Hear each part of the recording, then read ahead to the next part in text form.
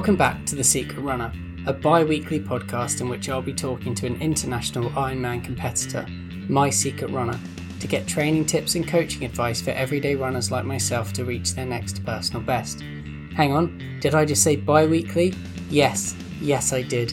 Based on some of our listener feedback and how long it takes to edit our conversations down, we're going to be putting 2 episodes out a week now. We'll release 1 episode with discussion and chat on a variety of topics, user questions, and hopefully soon get some guests on as well. The other episode will focus more on the specifics of my training under the Secret Runner's coaching plan and his training towards his next big event.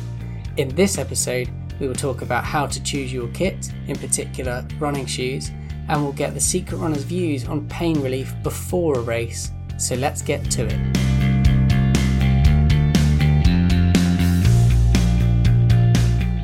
Hello, Secret Runner. Hello, Pete. How you doing? I'm doing very well today, thank you. How are you? Yeah, not bad. Cheers. All good. Can't complain. So this week, I would like to talk to you in our discussion section about how to choose the right kit. Because when I started taking this seriously, this running, since you've been coaching me, I bought myself some new shoes and I didn't really know what I was doing. And prior to that, and you'll probably wince at this, I used to go to TK Maxx and try on whatever shoes were like 15, 20 quid, put them on, and then run in them for many years. I've still got those last ones. They're a nice New Balance pair, and they're now my garden shoes. And if I accidentally leave them on and run in them, they're still fine. But I bought myself some, is it Asics?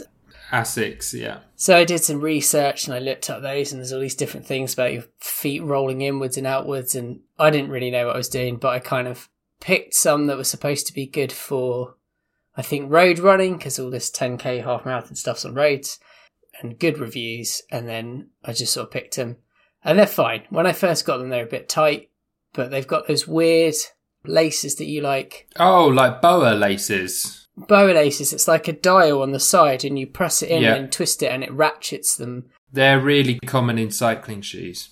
Yeah, I remember you saying you thought they'd be cycling shoes, but I believe it's because they're quicker for transitions than having to like lace up, because you just push them in and twist them. Maybe, yeah. Although they lack sort of any elasticity. Yes. So on my shoes, I have like elastic laces so that I can just pull the tongue open, put my feet in, and then it pulls it back to a nice secure lockdown. So these shoes I got, I love them and they're great now, and I love the twisty lace thing. It's fun. But it was kind of fluke that they worked, and my wife did the same thing and ordered some online, and then she got them and she hated them, and they gave her like tendonitis like a couple of weeks after a little bit of running. They were just wrong. Right.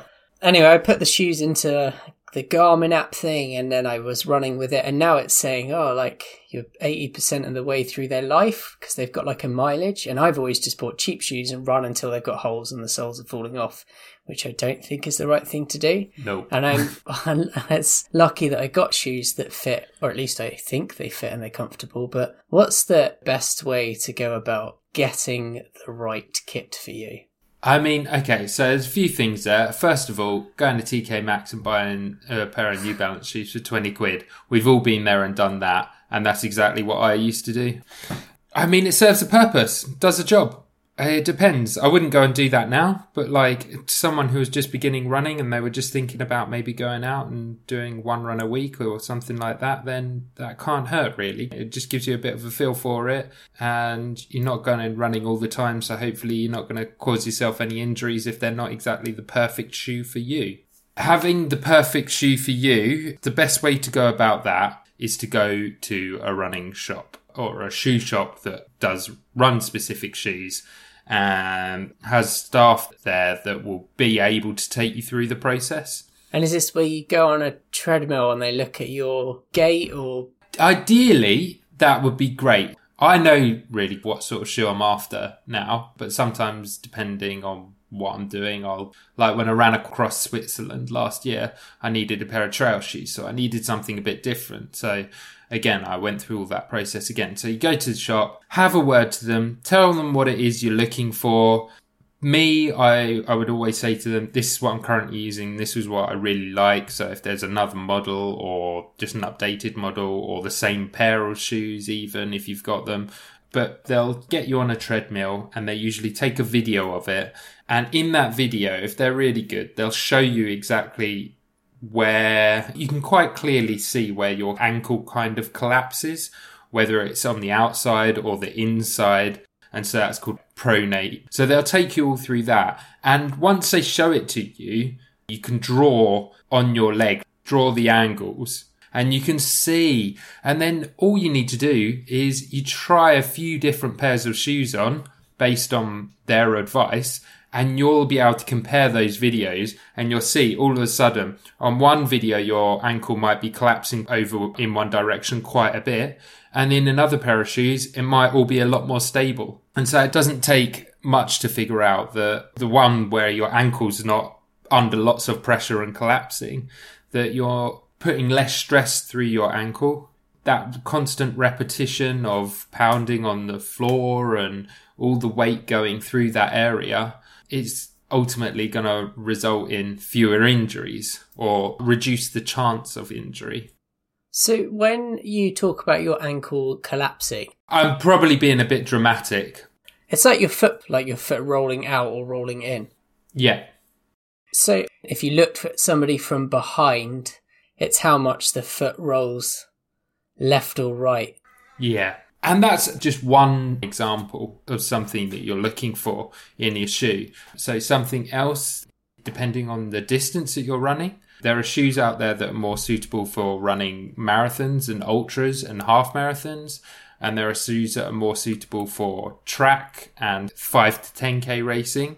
And then obviously beyond that, you've got trail shoes, which are better on trails, and you've got more extreme versions of trail shoes. So the surface of what you're running on is also important. So my old shoes, they felt a lot softer and more cushiony, and the ones I've got now, they've got harder soles. How cushioned your sole is kind of down to personal preference.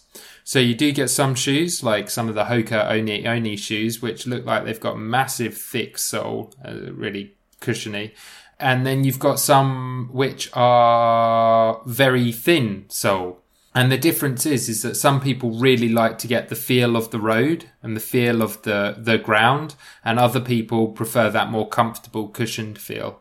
And then that leads then quite nicely onto the drop. A more neutral pair of shoes will just be a fairly even thickness all the way along. Or then you might have a pair of shoes which has sort of a higher heel and a lower front. Yeah, that's what mine are like. And so the drop is the difference between those two. Right, okay. So it might have an 8mm drop. So it will be the difference between that heel and that front part. Right, okay. For those people who run more often, what a lot of people have is a circulation of shoes. So what I've done is I've just grabbed my circulation of shoes that I have. Let's see them. First of all, I have my shoes that I probably use most often to do most of my training in. Normal running shoes. These are aimed at stability. It's just got a lot more structure to it. Stops my foot overpronating. I have that, and then I'll have another pair of those, just in a different colour. I'll usually have 2 or 3 of those pairs of shoes going at any one time, so that I can either have one pair to race in, another pair to train in, and then another pair to train in maybe worse weather or something like that. Is that so you're completely familiar with them, whether you're training or racing? No, it's just so that I can keep tabs on the mileage that I've got in them. Right. And so that I've always got a pair that are going to be okay to race in. Right. Because before I used to have that many in circulation, I'd get to a race and I'd done all my training in them and the shoes are feeling really flat. And would you buy a pair, run in it for a while and go, these are great, I'm going to go buy 2 more? Or would you just, having been through all that experience in the shop, would you just commit and get however many pairs you need? No, if it was a brand new shoe that I hadn't tried before, I would just get the one. The other thing that I would do is that I have these soles. So insoles, like custom insoles? Yeah, which are like heat molded. Can you hear that? Yeah, they're solid. They're solid, and this is again helps with that pronation. How do they mould? Do it at the shop, you get all measured up there, and then they put them in an oven, and then you stand on them to mould them around to your foot shape. Do you transfer the insoles between the shoes? No, I have about 6 or 7. I do swap them around, so when a pair of shoes becomes really knackered, I might throw those shoes away. I'll take the insoles out and I'll put them in my next pair of most knackered shoes, if that makes sense. So that's what I've got training in. Then I've got my race shoes. Well, they look like platforms, like you could be in the Spice Girls. Showing my age. So these are a lot more cushioned, but the drop is not as much. So they're flatter. These are stiffer, and these have a nylon plate running through. There's a lot of talk about carbon footplate technology in shoes that's come in, and this is basically a take on those, except for it's a nylon footplate. The thing with those carbon foot-plated ones, you only get about 100 or 200 miles out of them, whereas these I'll be able to get more out of. So these are better shoes, but they're your race shoes, so you don't want to train in those because you can't afford to just burn through them. That's right, but these would have more durability than the pure carbon footplate. Right, okay. Just because this is a nylon footplate, it's kind of a best of both worlds. I can still get a lot of mileage out of them, but I'm still getting some of the benefits like the carbon footplate shoes. And I'm assuming those are more expensive than your training shoes.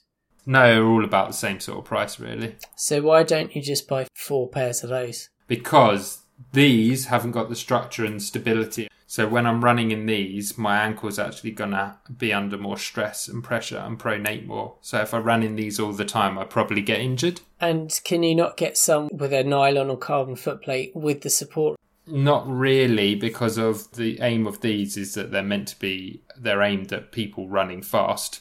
This is a much lighter shoe. How much weight difference? I'd like you to weigh those shoes, please. Okay. Nike Zoom structures for one shoe, 375 grams. My race day shoes, 286. So nearly 100 grams lighter, and then across 2 feet. So just short of 200 grams, which doesn't seem like a lot, but how much does that make a huge difference to you then over a marathon?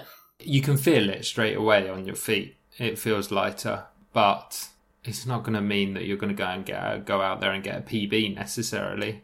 In combination with every other tiny little space saving, you might shave a second off. Yeah, although that's not really why you're doing it in this case, to be honest. It's more because it's how you feel, and that shoe feels a lot more sprightly. So I will have those, one to train in, one to run in. Then I will have this pair, and this I use for mainly running at the track. You actually bought me these shoes. Oh, is that... They're years old. They are, but because I use them relatively little, because I only use them at track sessions, they're still going. I forgot that. I sponsored you a pair of shoes, didn't I? That's right, yeah. Because when I was freelancing. Oh, nice. Oh, I forgot I did that. Yeah, so they weigh 194 grams. So they're super light. Yeah. But not as supportive, not as springy. No. So my race day shoes I'll still use in some tempo sessions and sort of like training them a bit so that I'm a bit used to them. I've been using my race day shoes more recently as I've got closer to my race. Those track shoes I'll use purely at the track nowadays, just for some 400 metre intervals and things like that. And then you've got these, which are my trail shoes. So these, great structure all the way around, real good support. You can see massive cleats on the bottom. Yeah, for grip. They've got a rock footplate in them as well for like running up rocky mountains. And these are actually Gore-Tex as well. So they're completely waterproof as well. How much are they then, out of curiosity? And I bet they weigh a ton. Yeah, they will do. This is what I ran across Switzerland in. Yeah.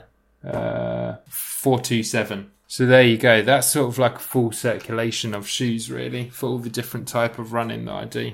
So when it comes to picking shoes, picking cheap ones as long as you're comfy just to get into it is fine. Don't worry too much about it. I mean, it's what I did for, 10, 15 years of casual running.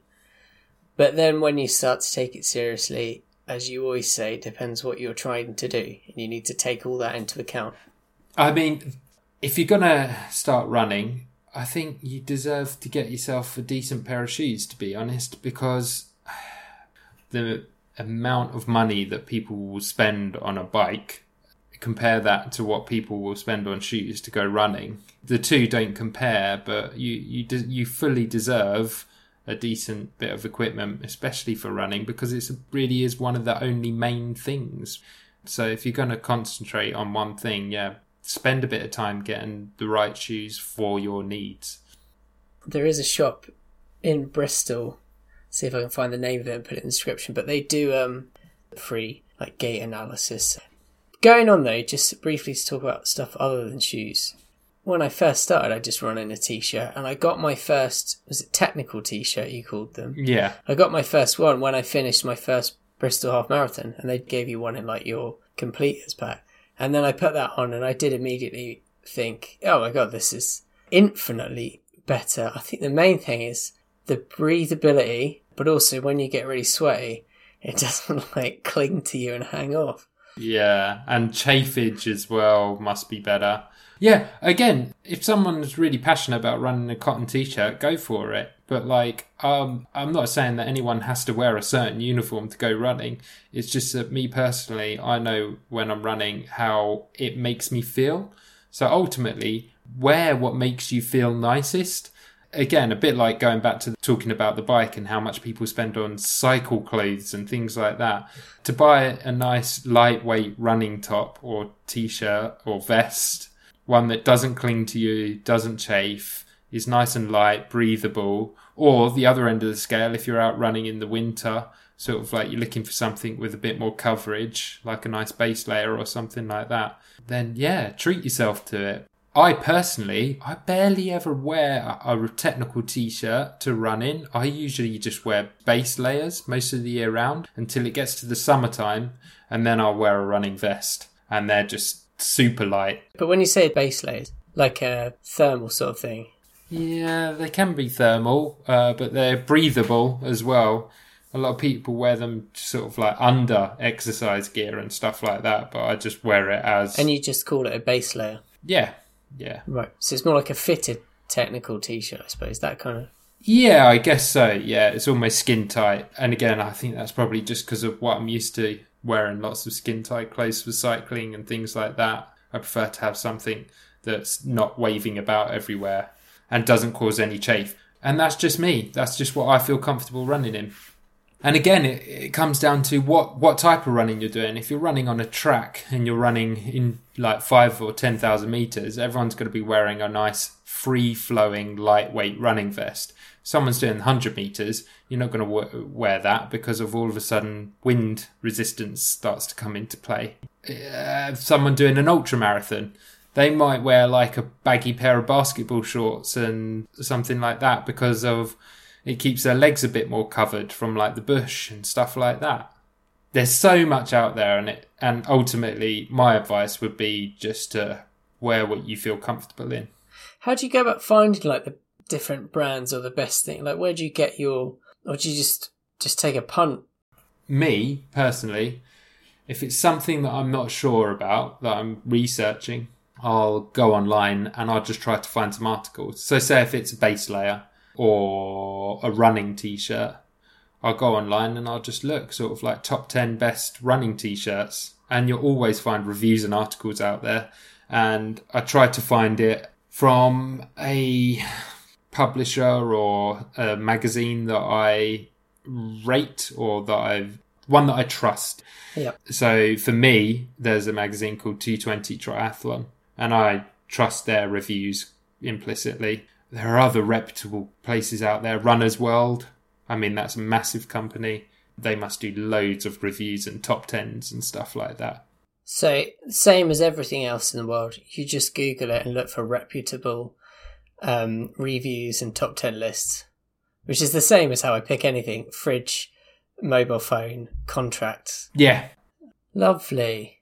So my advice, if you're buying a new pair of running shoes, head to a shop where the staff can help you out, where they're knowledgeable, and hopefully if they've got some kind of gait analysis there, so a treadmill where you can test the shoes out, test on tons of shoes and speak to them about which shoes might be the best shoes for what type of running you're wanting to do. Beyond that, other just gear like t-shirts and clothing, Google the shit out of it and just research to see what you think will be most comfortable for you.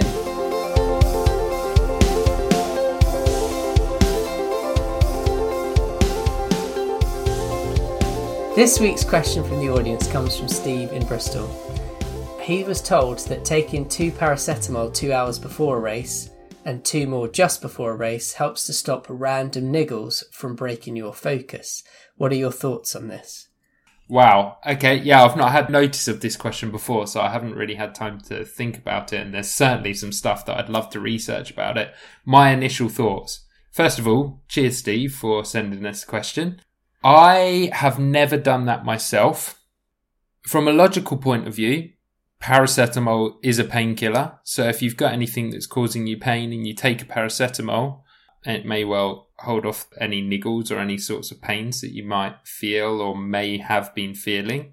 I personally wouldn't want to start messing around with taking any kind of, I don't want to use the word drugs. Well, this could be, it's broadened slightly because I have had time to think about it and wondered if there's anything you would take before or know of other people taking before that's legal and legitimate.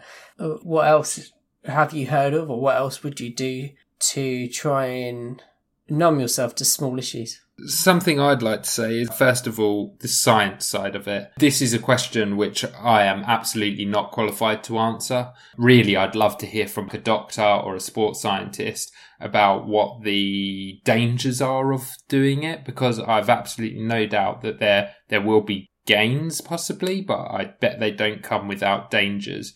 Certainly I've heard of people taking sort of like ibuprofen and anti-inflammation tablets before. That is a terrible idea. It can be really bad for you. Again, I'd love to be able to tell you exactly all the issues that there are around that from a scientific point of view. I don't know them well enough. I think there can be all sorts of problems around hydration and your gut and even your blood. Is that with ibuprofen? Yeah, it's with ibuprofen. That's a much more powerful drug than paracetamol. Yeah, but I wouldn't, knowing that there are those issues with that, I don't know what issues there would be with paracetamol. I guess, first of all, I would say I wouldn't do it without speaking to a doctor or a trained professional. The second thing I'd say, even if that doctor or trained professional, let's say, for instance, said, oh yeah, there's no dangers with that, it's absolutely fine. Again, I wouldn't do anything without doing it in training first. Of course. One of your mantras. Yeah, absolutely. So I wouldn't just go and do that on race day. Definitely not. It would be a road to disaster. Sounds like a shortcut then, in a way. Yeah, I mean, the thing is, people are constantly looking for like a hack on race day of this extra performance that seems to come from nowhere. It doesn't exist. You do it in your training, and then race day is just a graduation ceremony. The other things to do with paracetamol that immediately come to mind is, from an anti-doping point of view, there are plenty of drugs that are banned.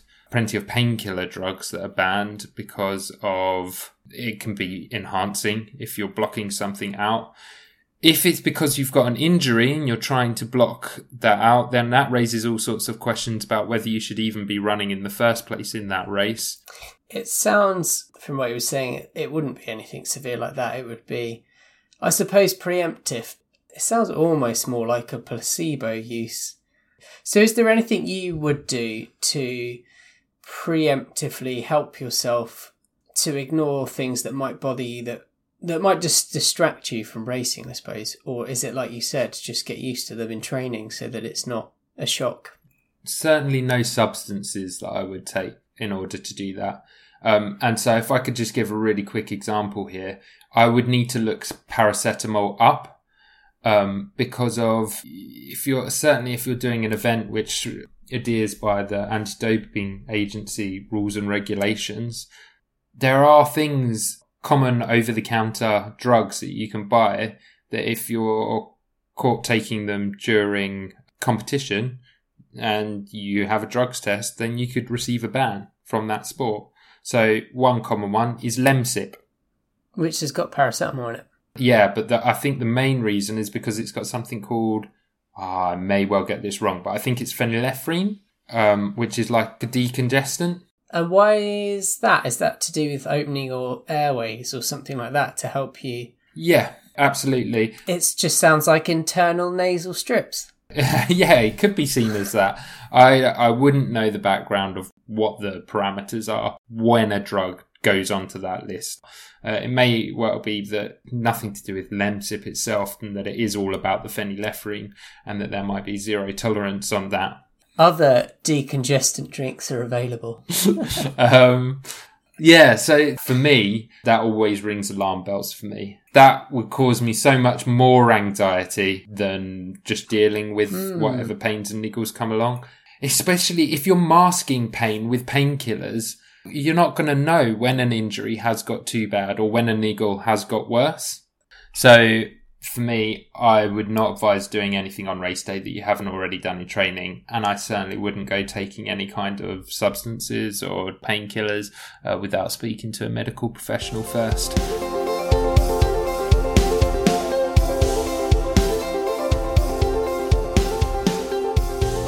Thank you, Secret Runner, and thanks everybody for listening. Thanks, Pete. Thanks everyone for joining us again. As always, head over to thesecretrunner.com for our Twitter and Facebook links. We'd love to know your favourite bits of kit that you use, be that swimming, cycling or running. So off you go, stay motivated and go share your secret.